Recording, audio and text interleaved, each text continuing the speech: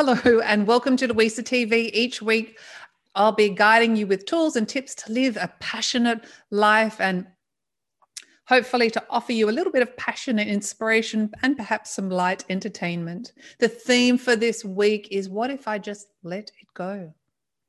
And what I mean by this, or what occurred for me this week, is I realized I'd been struggling. I'd been swimming upstream about an event that I wanted to happen or that I wanted to occur. I was pushing so hard with this and clenching so hard. I realized it was not making me happy and it was not really serving anything. I had done all I could to achieve this, and all I had to do was surrender. It's in these moments of surrendering, and my suffering was small in comparison to others, but it's in these moments of suffering when we have no choice, we have to surrender, we have to let go. And what I mean by that is not give up. It's certainly not a failure. In fact, the act of surrendering is opening your heart to vulnerability. It's a great strength. It's a great power. We often think if we cling so tightly to this thing or this place or this person that I want, that you'll achieve it even more. Because if we let go, it means you didn't love. It means you didn't care enough. It means you didn't fight enough. You didn't fight to the death. So often we're told that the more we struggle, the more we'll achieve. The harder we work, the more we'll get. Well, I ask you to ask yourself the question, is this always the case? And what if I allowed a bit more softness into my life? What if I decided to swim downstream? What if I was more gentle with myself? What if life got easier? Instead, I was making it harder.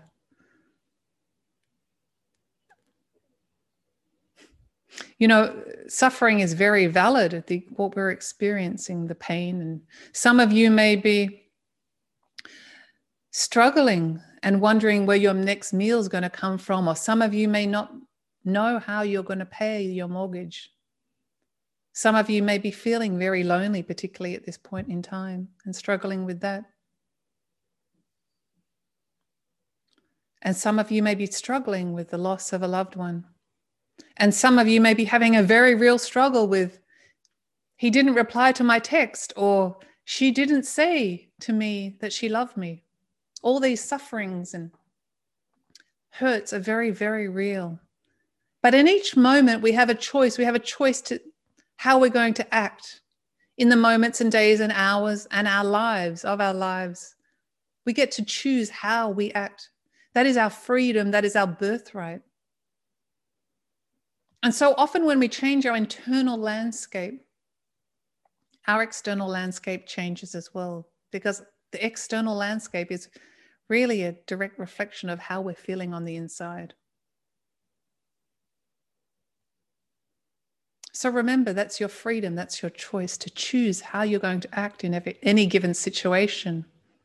And I do encourage you to think about where in your life you could let go. I'm going to give you a very simple analogy, because I honestly believe, based on our emotional guidance systems, our thoughts and our beliefs,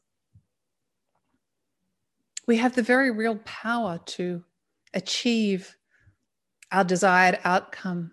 So often when we're struggling as well, we lose sight of all the opportunities and infinite possibilities and probabilities that were presented to us along the way.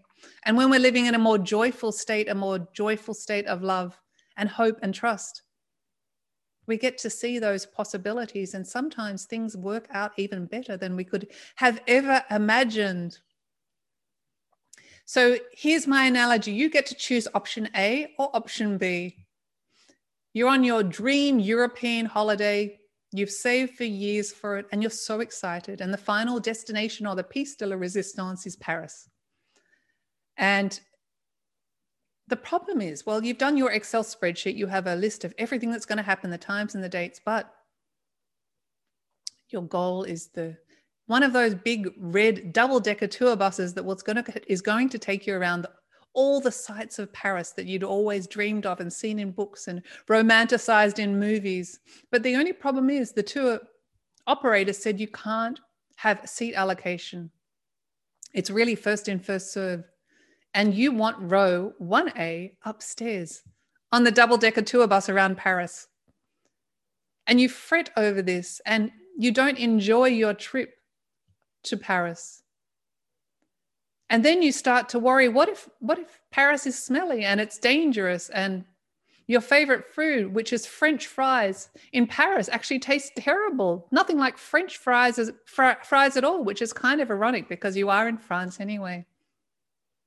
And what if in fact you missed out on seat 1A upstairs and you got seat D3 downstairs and sat next to a very undesirable character, and you couldn't even see out the window and you missed all the sights that you'd always dreamed of and you ran out of time?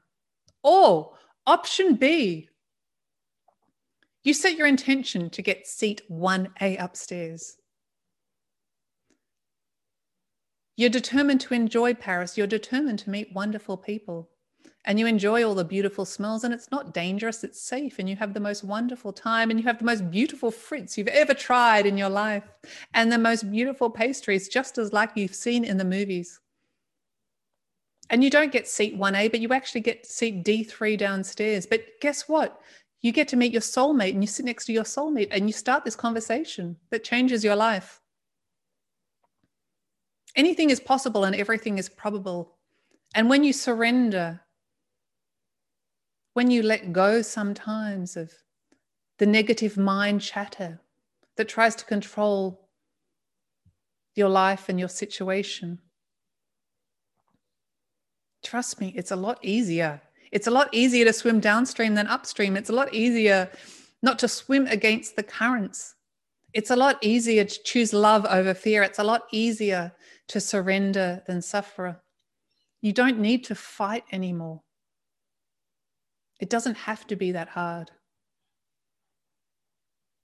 And while your external world is raging around you, you can offer your internal world peace.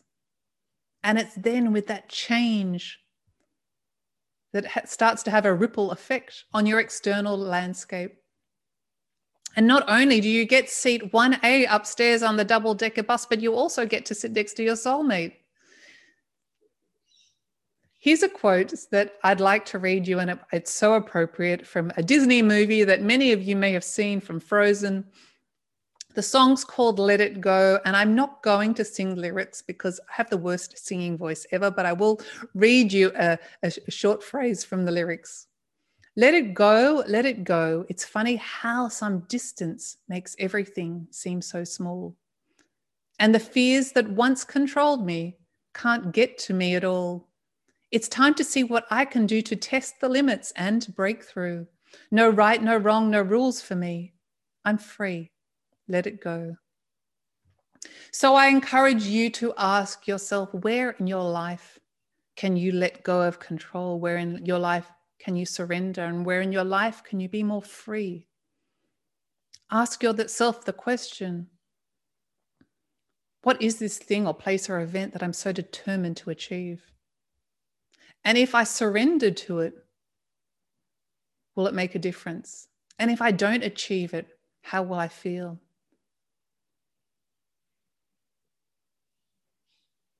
Big questions with big answers. This is your life, and you have the freedom to choose in each and every moment. I would encourage you to surrender and let it go. Sometimes it makes life so much easier. Again, based on your emotional guidance system, living in a more joyful state, a more happy state, I can almost guarantee you that you will achieve your goals. And if you don't achieve your goals, something better will be around the corner. This is the law of energy, and this is the law of the universe.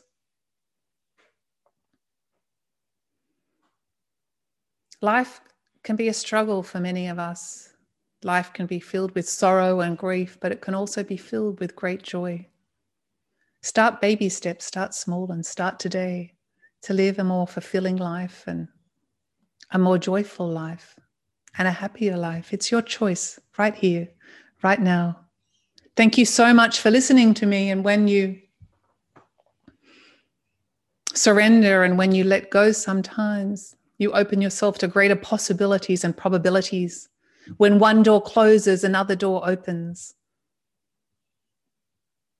So until next week, leave a comment below or ask me a question and I'll answer it.